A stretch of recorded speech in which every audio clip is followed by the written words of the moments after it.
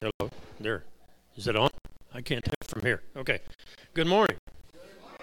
All right. I don't know that we can put this on the screen, but if you have a Bible, turn to Matthew 7. We're still in the Beatitudes towards the end.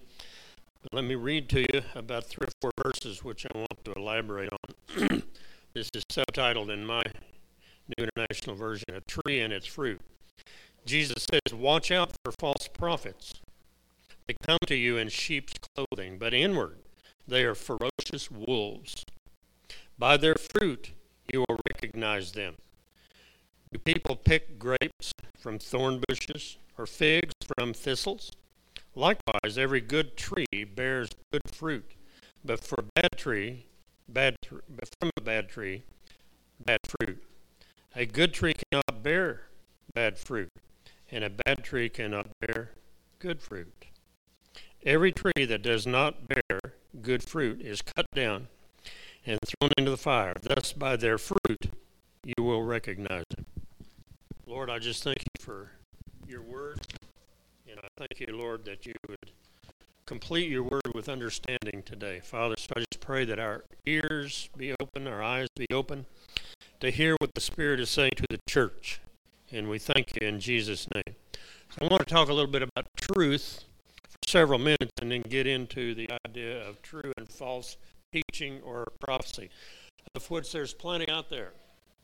And the more you learn about what truth is, the more able you are to label and to identify falseness, lying when it comes to you. How many of you like to be lied to? Anybody here? George, the only one that likes to be lied to. Okay, we'll all pray for him after the service too.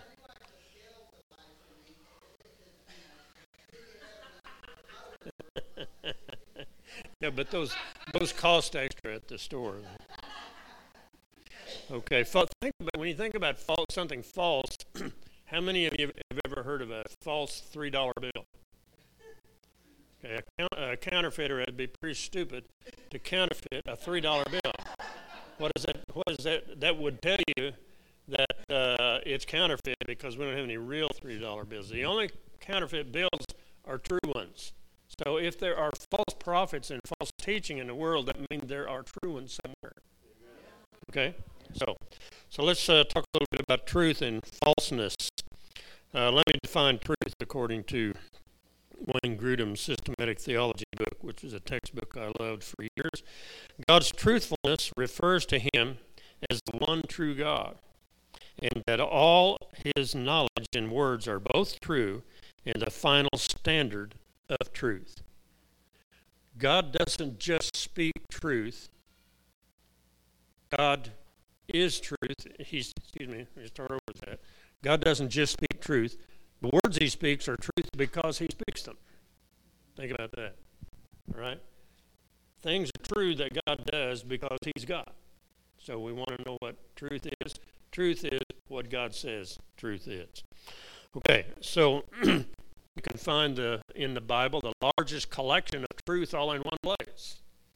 Does that mean that there are things that we might call true out in the world that aren't in the Bible, such as the truth about the animals in the deep sea, or truth about astronomy, or something like this? There's true things, but as far as the truth that the Bible is speaking of is what God has to say to us as human beings and about his work in us. So his word is truth, and we can and should rely on it. Paul in Romans 9:1 says, "I am not lying, my conscience confirms it in the Holy Spirit." So God's word that Paul was writing, he wants everybody to know, is truth. Proverbs 30, verse 5, "Every word of God is flawless. He is a shield to those who take refuge in him." Speaking of false teachers, Paul says also to the Romans, they, that's the false teachers he's referring to, exchanged the truth of God for a lie and served created things rather than the Creator. Right? That's one of the earmarks of a false teaching or a false prophet. It negates what God says and replaces it with something else that it calls truth, but it's actually a lie. Well, how do we learn to tell the difference? It's hard. Finding truth has been an age-old problem for different cultures. It's interesting that when Jesus stood before Pilate, Pilate asked Jesus, "What is truth?" Okay? So all kinds of people, all levels of life and society want to know what truth is, because we want to base our life on things that are right, things that are true, that won't fail. So defining truth has been an age-old, difficult question. Is there a difference between biblical truth and scientific truth? Are there varying degrees of truth? Is truth consistent for all ages, races, and nationalities? Is there such a thing as absolute truths? What was true 500 or 1,000 or 2,000 years ago, what's true for all countries and all men everywhere? We want to know what truth is, because sooner or later we will bank our lives on what we believe to be truth. For our purposes, we're talking about God's truth, is the words that he says about himself, about us, and his works upon mankind. In John 17, Jesus, when he's praying to the Father, says, "Your word is truth." Right? So God's word is truth. John 14:16, Jesus says, "I am the way, the what? Truth, and the life. No one comes to the Father but by me." Wow, that says a lot right there. It means that no other form of salvation other than Jesus doesn't work. Right? So he is our truth. So Jesus is warning us in the scripture that we just read that when false teaching, revelation, or false prophecy comes to you, that we should disregard it. But how do we know? Well, we know by being full of the truth, and then the untruth shows up. I'm sure you've heard this little illustration before. If you go to work for a bank, and a bank is going to teach you about counterfeit money, they don't show you lots of counterfeit money. Now, here's a counterfeit $20 bill. Here's another one. So they have you major on learning what the true one looks like, and then when a false one comes across your path, it just clicks like that. It's a better way to teach people how to recognize what's true and what's counterfeit. So that works spiritually. Get filled with God's word on the inside of it. Allow God's truth to be what you rest your whole life on. So Jesus is warning us that false teaching, false truth, we can examine it and should examine it and investigate it, but if we're searching for truth, you'll find that God's truth will immediately identify a counterfeit. So, next thought. A true thought, a true teacher is one who has a message. A true prophet is one who has a message and is sent by God. Okay, a false prophet may claim to be sent by God with a message, but he's not. It's another easy way to understand true and false. God's word brings light where there has been darkness, for light is necessary for the growth of life. You need truth in your life. Now, we live in, and we're going to talk as I go on here, going to live in a culture that's full of untruth disguising itself as the truth. Right? And when we have authority figures that are speaking untruth, it makes it very difficult to separate truth from untruth, because we have a tendency to want to believe leadership of some kind somewhere. Amen? Okay, so God's word brings light, because darkness does not bring light. So we need light. Jesus is the light, and further he said, "You are the light." So the light is Christ, the light is in us. Lying does not promote growth. False teaching, false prophecy, false doctrine does not produce growth, peace, and order. Satan seeks to distort or put out the light. Now, these are simple statements, but get them all together in your mind. The devil seeks to put out the light in your life. And false teaching or false prophecy can be cunning, deceitful, tricky, scheming, calculated. John 8:44, Jesus said the devil, or Satan, was a mass murderer from the beginning, a liar from the beginning. He's a false accuser. He's perverted. He's the father of lies and contradicts his own words. When darkness is in control of my mind or my heart or my ways or my culture, the atmosphere that I live in becomes confusing, unclear. There's a lack of peace. Truth is criticized. Right is called wrong. Wrong is called right. Justice diminishes. And hope is hard to come by. That sound like anything you've ever experienced? Sound like something that we might be experiencing some of now. Lying, further, if darkness is in control of a culture, lying is acceptable. False accusations are frequent. Lack of leadership is commonplace, but there's still plenty of lust for power and for authority. Now, that's not just how some things are now. That's the way it always has been between the warfare between light and dark, between truth and untruth. It has been fighting from the Garden of Eden at one level or another. So that's the way it's been in the individual, in the nation, or even in the church. There's a warfare that's going on. And the darkness would have you flee from the light, and the light would have you flee from the darkness. And so we are tempted with compromise of darkness. If any nation or church or individual following darkness, the further you follow it and the further you run from God, the more you lose your identity of who you are, of who you were meant to be. And therefore,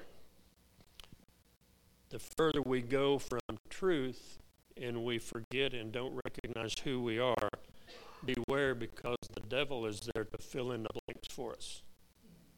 Okay? Now that works in our culture.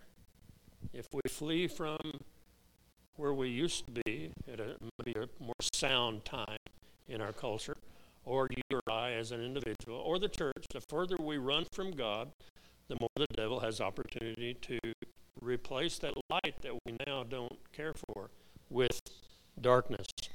Trees, now it's interesting how Jesus uses trees, good trees and bad trees. Isn't that interesting? Because in the garden there were two trees. And we were told not to eat of one particular, the knowledge of good and evil. Trees that come, that once bloomed, now listen to this, trees that once bloomed and bore good fruit, when darkness comes, gradually produce less fruit, rotten fruit, and ultimately no fruit at all, and not even a leaf, when darkness is exalted above light. It's too bad that some of the most talented and skillful false teachers and prophets were once enlightened people themselves. That's something to be aware of. They were previously enlightened. That's why some darkness, some falseness in teaching or whatever, that's why some of it is so believable, because it comes from previously enlightened people who have made a decision to be a bad tree and not a good tree. Okay? Now, the way you stay strong is to be embracing truth. Victims of untruth are those who are weak in truth. Okay? That means we need to have a curious mind, and that means we need to fill our minds and hearts with the Word of God and the ways of God. Treating lies as though they are truths increase spiritual deafness and blindness. Now think about this on a national scale and on a people scale, on an individual scale. So when God speaks and reveals truth, either new truth to you. Now, truth has always been out there. When I say, I've discovered a new truth, I haven't really discovered a new truth. I just learned something that's already been there that I didn't know. Right? So truth, new truth, is okay to use, but you've got to recognize it's always been there. You just now awoken to it. Right? So when God speaks and reveals truth, either new ones to us or ones we have known but preferred untruth, then what is it like? In other words, what is receiving truth like? When I say to you there is one God, and that's all there ever was, one God. He reigns from heaven. Now, if you had never heard that before, that's going to challenge a bunch of stuff on the inside of you. All right? And no matter how long you have been a Christian believer, truth still comes along every once in a while and pokes you. Amen? Okay, so I want to look up a particular verse here and give you a couple answers from Scripture about how I believe truth works. It's from Jeremiah. Jeremiah, the first chapter. You didn't have that on the... Okay, I don't think... Okay. Jeremiah received a call as a prophet, as a young man. God is running him through Prophet School 101 in the first chapter so he can learn some things about what it's going to be like to be a prophet of God. And not only was Jeremiah a prophet to Israel, God told him he was a prophet to the nations. That means he's going to have worldwide coverage sooner or later. It's still going on a couple of thousand years after he's gone. And his word fits us like a glove if you read it. So one of the characteristics that God is telling Jeremiah that he's going to have as his prophet, God says, Jeremiah 1, about the last half of 9 into verse 10, I have put my words in your mouth. See, today I appointed you over the nations and kingdoms. Now listen to this. To uproot, to tear down, to destroy, to overthrow, and to build and to plant. And it was so for the next 40 years for Jeremiah's life. Okay, now think of that. God is describing the nature of this prophetic gift that Jeremiah has. Here's what your word will be like, Jeremiah. Will you be like some guy that comes around and says, hey, are you happy today? Praise the Lord. I'm going to give you another word to make you even happier. Okay? Now there's a time for that. But there's a time for truth as well. And sometimes the truth, when it hits you, comes across very negative. Yeah, it hurts. The truth can hurt. So let's look at what he describes here. These characteristics of truth, and that is that it will uproot, tear down, and destroy. And then it will plant and build up. So truth is very much alive. Truth is so powerful that it works whether you believe it's true or not. Okay? Now, I look at that and I meditate on that. The truth comes to uproot, tear down, and destroy. That doesn't sound very happy to me. That doesn't sound real good. You know, I had a dentist appointment last Monday. And I had an extraction of a very old, beloved molar. Way back here. It served me for many years. But it was causing repeated infections. I would take antibiotics, get over it, a couple of days later, it'd be back again. And so the only cure for that is get rid of it. All right? So you got the tooth back there. So my dentist is drilling away, getting ready to, pull the tooth. And like I heard a comedian say one time, when the dentist is drilling on you, and all of a sudden he says, "Uh-oh," that's not good news. So he went over to his tool cabinet, pulled a drawer out, and emptied it into my mouth. Not really. But he says, I found out something that the x-ray didn't show up. Okay? Now, you've seen pictures of teeth or teeth that, there's a solid part that's got roots like this. Okay? He says, your tooth has 3 roots. One of them goes down, and another one goes this way, another one goes this way. Isn't it great to be special? So anyway, what that means is he's going to have to just drill and break each one of these over a wider strip and hunt for them and dig them out. So for the next 45 minutes or so, I was praising the Lord for anesthetic. But it's gone. It was uprooted. It was torn down. Now things are being built up. Praise the Lord. There's a negative side and a positive side. Yeah. Get the bill. Right. So, God used something like that, I guess, to describe what truth does. It tears down. Do you realize that some of the stuff that we have been brought up to believe or rely on is so deep in our hearts and our minds that it's like God has to get in there with an extractor and like that. And sometimes it just downright hurts. Amen? But the good news is now God has a fresh field to plant his seed in. And he will. But think about now that time period between the time when he starts digging until the time when he's ready to plant. Now think of this. I call this a space of grace. All right? God is showing you where you have erred. God is showing you as an individual. God is showing you as a nation. God is showing us as as a church where we may have strayed.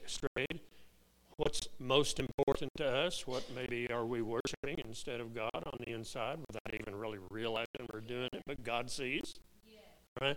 But then there's a time when God is digging deep. He's digging after the dark places because when the dark is exposed, it's exposed to the light. Light always kills darkness.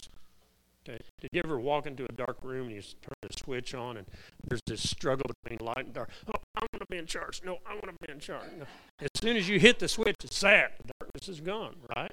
That's how much more powerful light is than dark. That's how much more powerful the Word of God is than the words of this world or the world led by darkness. So beware. Truth is good for you, but it's also a little dangerous at first. Okay? We don't like to be told that we're in sin. We don't like to be told that we thought we were really good lovers and found out that we weren't. God proved it by sending someone our way that was not very lovely. Okay? Anybody have that experience?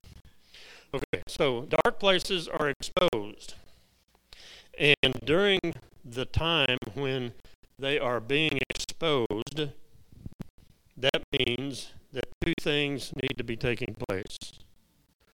One is repentance and the other is rededication. When God shines light on your darkness, what are we supposed to do? Make excuses, right? Tell God he doesn't understand. We want to do what we want to do. I mean, we can do all kinds of crazy reactions to truth. But there's not going to be a building and a planting until the roots of the old are pulled out.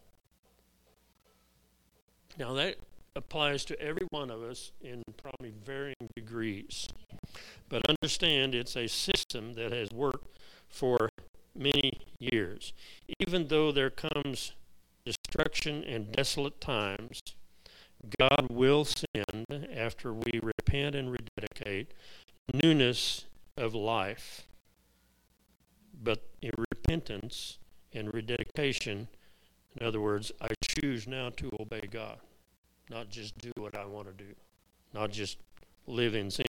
In other words, it's time in this space of grace for asking seeking, and knocking. Now think about this. Asking, and Dwight did a tremendous job of describing this. Let me tell you what comes to mind as I think of asking. Asking is when the Holy Spirit puts his finger on you. You are in disobedience in this area of your life. You are preferring darkness over my light in this area of your life. God what he's trying to do, he's trying to grow you up and grow us up. Okay, so in those times, it's time to ask. God, help me in this. You are right. I am choosing to sin. I'm choosing to do wrong. I ask you to change me, to heal me, to help me. So that's time of asking, when you begin to see the light on what you thought might have been light, but really it was darkness disguised as light. Okay? So, asking, God help me. And when you're in a fix like that, or the pressure's on, it is much more helpful for you if you will ask, God, what are you saying more than what are you doing? When we ask God what he's doing, a lot of times that comes across as a challenge. God, it's my life. No, it's not. You gave it to him, if you're a Christian believer. So ask God. Ask God for help. Next word, seek.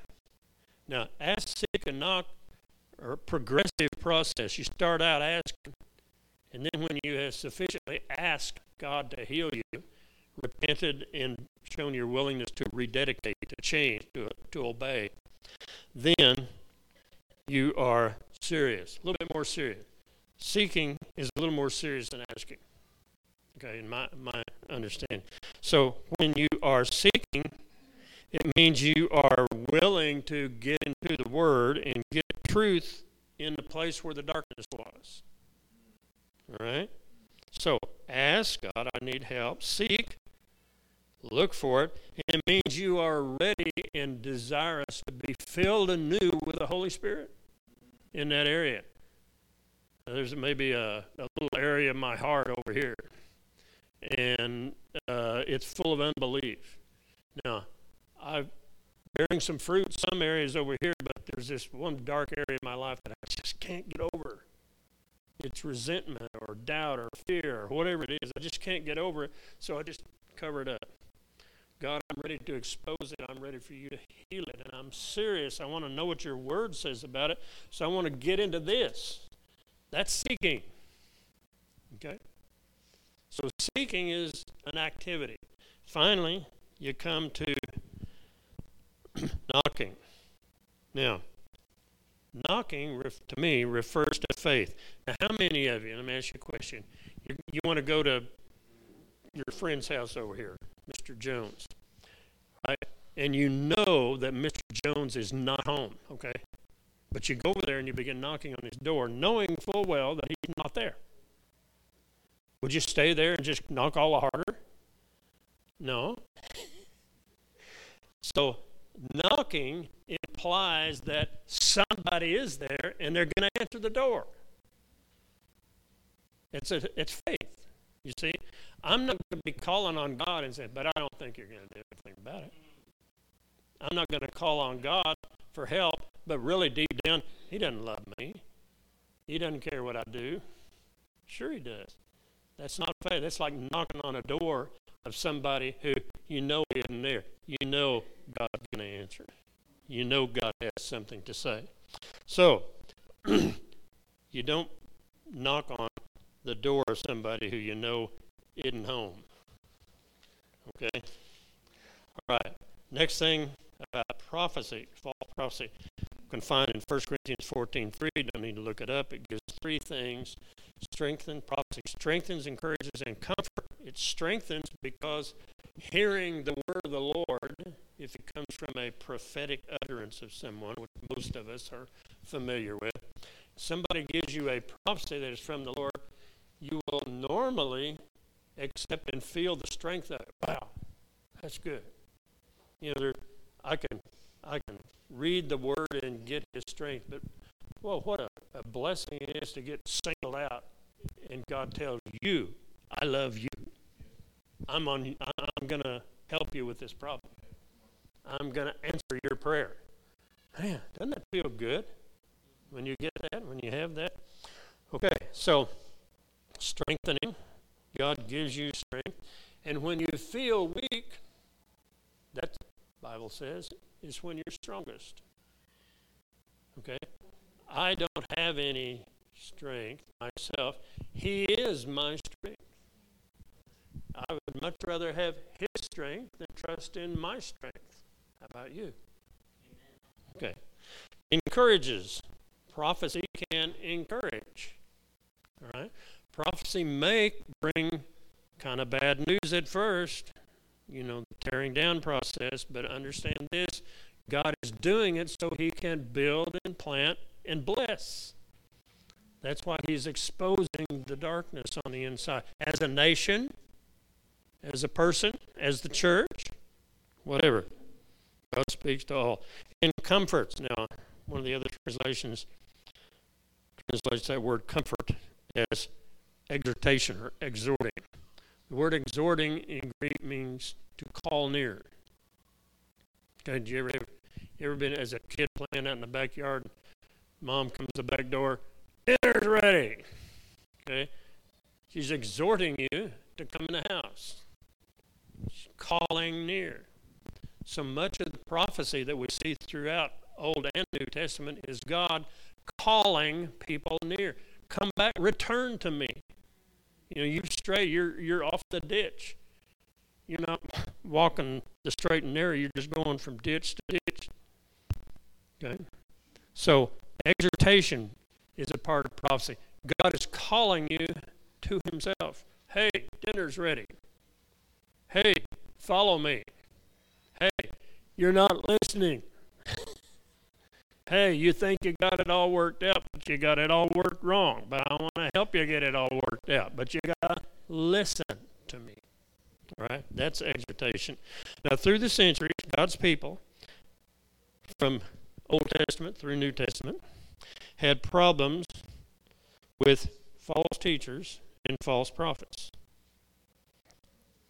The enemy, the deceiver, the liar, sent those prophets, those bad guy prophets, the ones who bore bad fruit, to disrupt God's people, to counterfeit truth.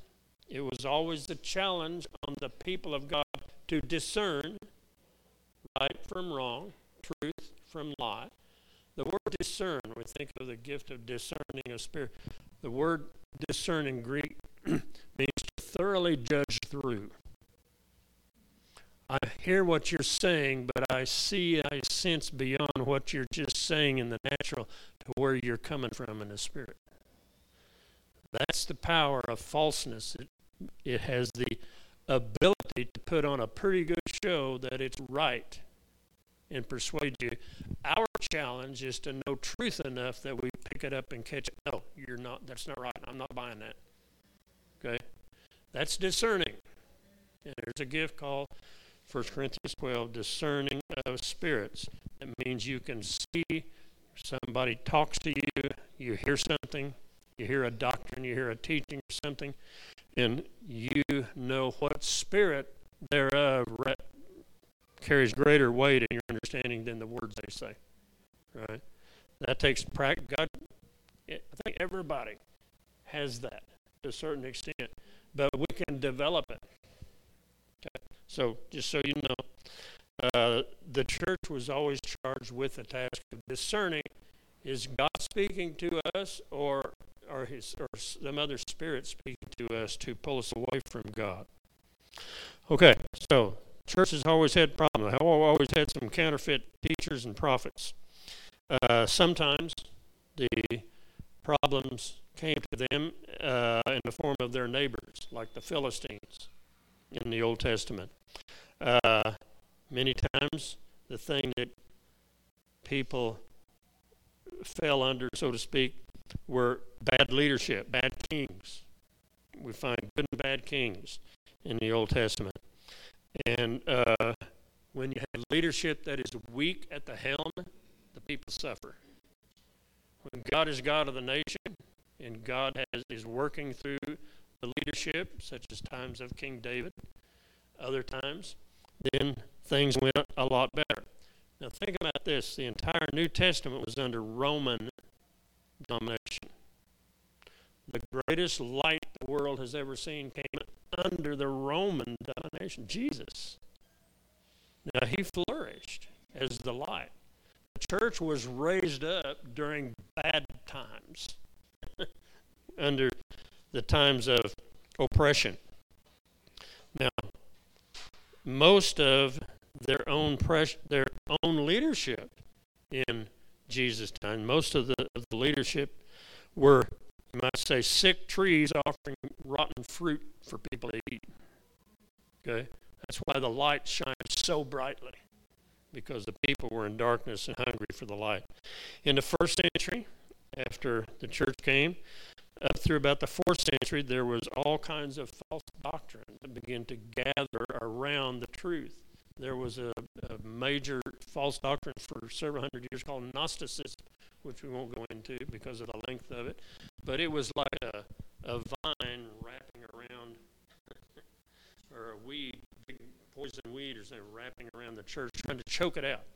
It took several centuries for the church to get it down and properly combat that, so that it just about disappeared along about the 4th century. Now, that's a picture, if we are the vine and the weeds begin to grow and choke us out, then we won't bear good fruit. We won't bear good grapes. So that's why what I'm talking about here is very, very important for us to recognize. So, throughout the Middle Ages, there was corruption of power, but there are also prophetic voices that were raised up and sent to the people and wrought many good changes. During a bad time, during a dark time, is a time when we can introspect as a nation, as people, as the church, and find out possibly some of the doors where we let the darkness in. It works in, if we sow, whatever you sow, you'll reap. If you sow bad stuff into your brain and your mind and so on, you're going to reap something bad sooner or later at some level. God promises sowing and reaping right after Noah came out of the ark. As long as time goes on, sowing and reaping is here to stay. That's, I think, Genesis 8:22. That and a few other things.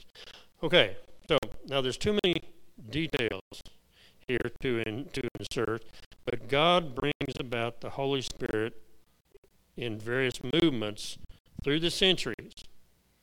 And the people who seem to suffer the most are the people who are the weakest in truth. Okay? Understand the ways of God. Time we're in, I think nationally, there are a lot of people who don't understand anything. All they are experiencing is bad stuff and darkness and suffering from it. Well, they're to be mercifully ministered to if we can. However, we're the people of God. We know how truth works.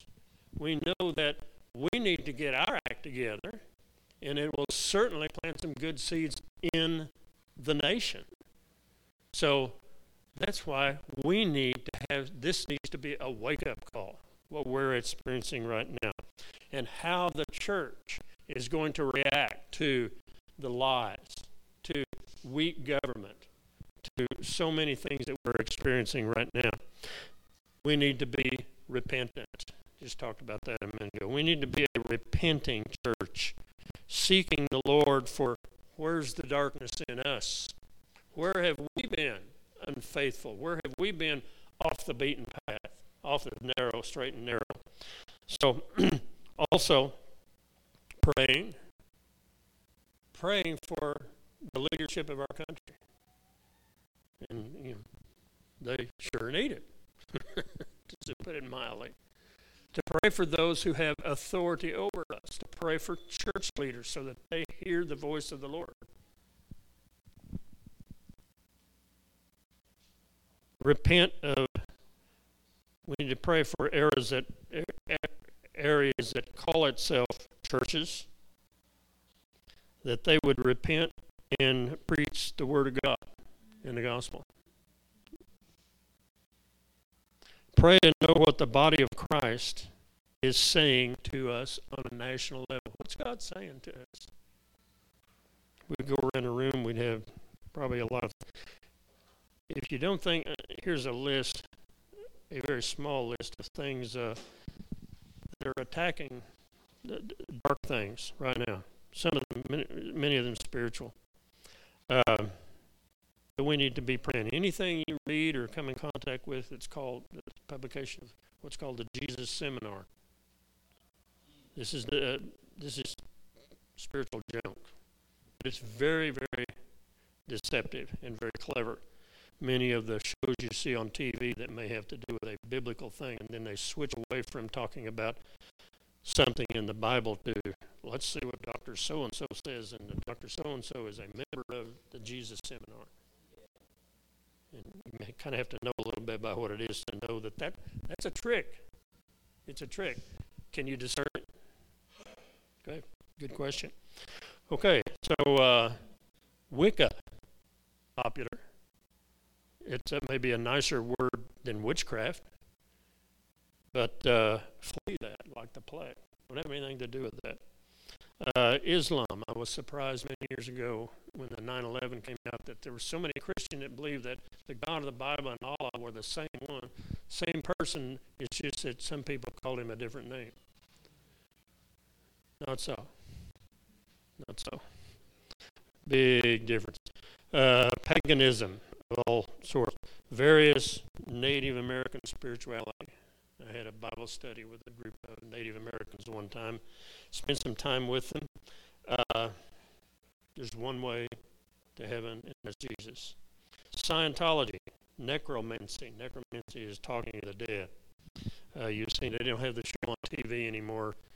Several years back, this guy that was supposedly a prophet, they had the audience out here, and he, I hear your grandmother talking to you, and she says this, and then you're going to marry your next door neighbor, and then on and so on, and it's all this junk, and it's all based on communication with the dead. All right, that's very, very plain in Scripture. Don't do that. Astrology is not the same as astronomy. All right, astrology. The stars do not control your destiny. God controls your destiny. Okay, it's good. Spiritualism, Satanism, occult, Ouija board, fortune telling, and these things. Various groups from Mormonism to Jehovah's Witness. It's okay to search and research when something new comes to you. It's good to be a researcher. It's good to have a good, healthy sense of curiosity. But use the Scripture as your source of truth, and you'll probably never go wrong. Let's see. Here's this thing I wrote down. If you really want to know what Jesus would do, seek the Bible. Don't just buy the bracelet. Okay, now here's in closing. Some of you may not remember the little, what would Jesus do, and everybody was wondering, what would Jesus do, And that was a good question, it had kind of a little evangelistic twist to it. But I saw people that they were way far from Christianity, that were wearing dress. So anyway, it too will pass. It did.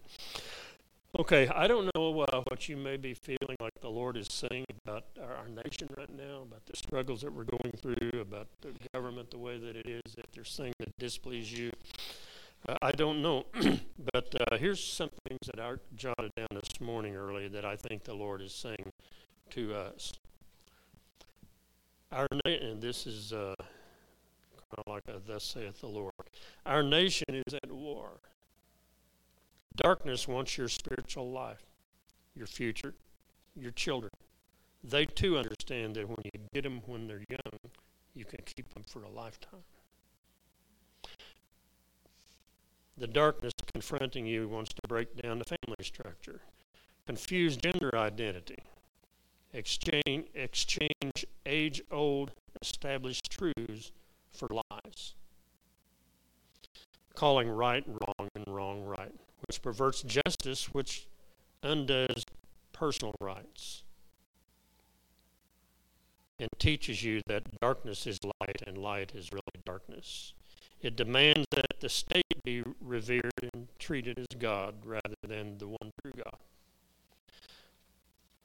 We need to be filled with God's truth, for darkness is knocking at our door. Reject it. The best way to fight darkness is to spread the light you have. Switch the light on in the darkness-ruled areas of first your heart and mind. Let the living truth guard you, your house, and your future. Declare it today. Light will always overcome darkness when it is applied. This is your fight, remember, as well as mine. And that's as though this is the Lord talking. Find your assignment and use the armor and the gifts that I have supplied you with, and know your leaders. Whether God has given you a floodlight or just a flashlight, or maybe just one little candle so far, spread it and watch it grow. I read end of story there. I read a publication put out that Dwight called my attention to a day or two ago by Charles Simpson. I don't know if many of you know him, a particular minister that we have had interest in and enjoyed for many years. And he writes a monthly newsletter. And one of the things that he wrote for July was he contrasted the difference between Jesus as the Lamb of God and Jesus as the Lion of Judah. Doesn't seem much similarity between a lamb and a lion. There's nothing more innocent looking than a little lamb. And that's used in Scripture to describe the mercy and the innocence of Christ, and that He gave Himself to be the sacrifice. He's not just, He's the Lamb of God. He's the Lamb that God chose to be the perfect sacrifice. But then also he's referred to as the Lion of God, the Lion of Judah. Okay, big difference between lions and lambs. It's hard to think of how could one be so gentle and so vicious if it needed to be. All right? Okay. One of these days, the church is going to have to decide whether we are representing the lamb or the lion, because the lamb and the lion both are on the inside of us. You ever think about that? The God who we think of as merciful is also has severity. God hates sin. God hates darkness. God hates darkness that tries to steal His people from Him. God hates the darkness that wants to destroy your family unit. God hates the darkness that wants to confuse you about who you really are. All right? Now, if the lamb can take care of that, that's fine. But if the lamb's not quite enough, God puts on His lion suit. Okay? When is it going to be time for the church to speak out against some of the things that we just talked about right here? Darkness is knocking at our door. When will we have something to say about it? Remember, the church always had struggles with this through the years. Secular, spiritual, it was trouble. Peter stood before the Sanhedrin, which had demanded that he quit preaching the name of Jesus, and said, "You decide whether we obey you or God." Right?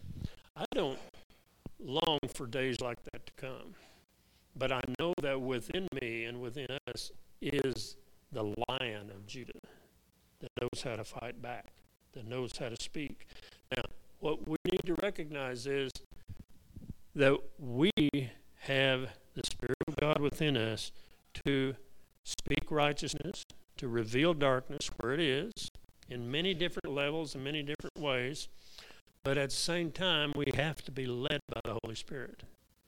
We can't just go out and try to correct society just because we're mad, or just because I think I'm smarter than everybody else and I know what's right, so I'm going to tell them.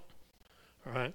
If you want to be the church of God that manifests the lion of the Lord, you got to hear the Holy Spirit saying, now's the time. That's why I believe in that prophetic word that Jesus encouraged us to know your gift, practice your spiritual gifts, practice putting on the whole armor of God, so that if and when it were to be time to go to war at some level, you'd know what you're doing, and you know that God has led us this way. Okay? There was times when King David would go out to the enemies of God, and he'd pray, do I go this way or this way? God would tell, do this. Right? So one of the things we need to pray for, one of the things we need to be a part of, is a growing sense of we are not only the light of the world, as Jesus said, we're also the army of God. Okay? Now, the weapons of our warfare aren't carnal. We don't secretly have any bazookas, and, M1, M60 tanks in the back here. We don't have those. We have the Word of God. And we have the leading of the Holy Spirit. And those are the things that we learn to walk in daily, so that if and when such a time would come, that we could bravely say, it's better that we obey God rather than men. Okay? It's happened before, many times. Not so much in this country, praise the Lord. But it has worldwide. This is one of the ways that God grows his church, is he knocks on our door, and we need to be home and answer it. Amen. Thanks for taking time out of your day to listen to the New Covenant Fellowship podcast. We want to connect with you. You can visit us online at ncfokc.org for more information about our church. If God spoke to you and you'd like prayer, please text us at 405-518-5164, and we will get back with you. God bless and have a great day.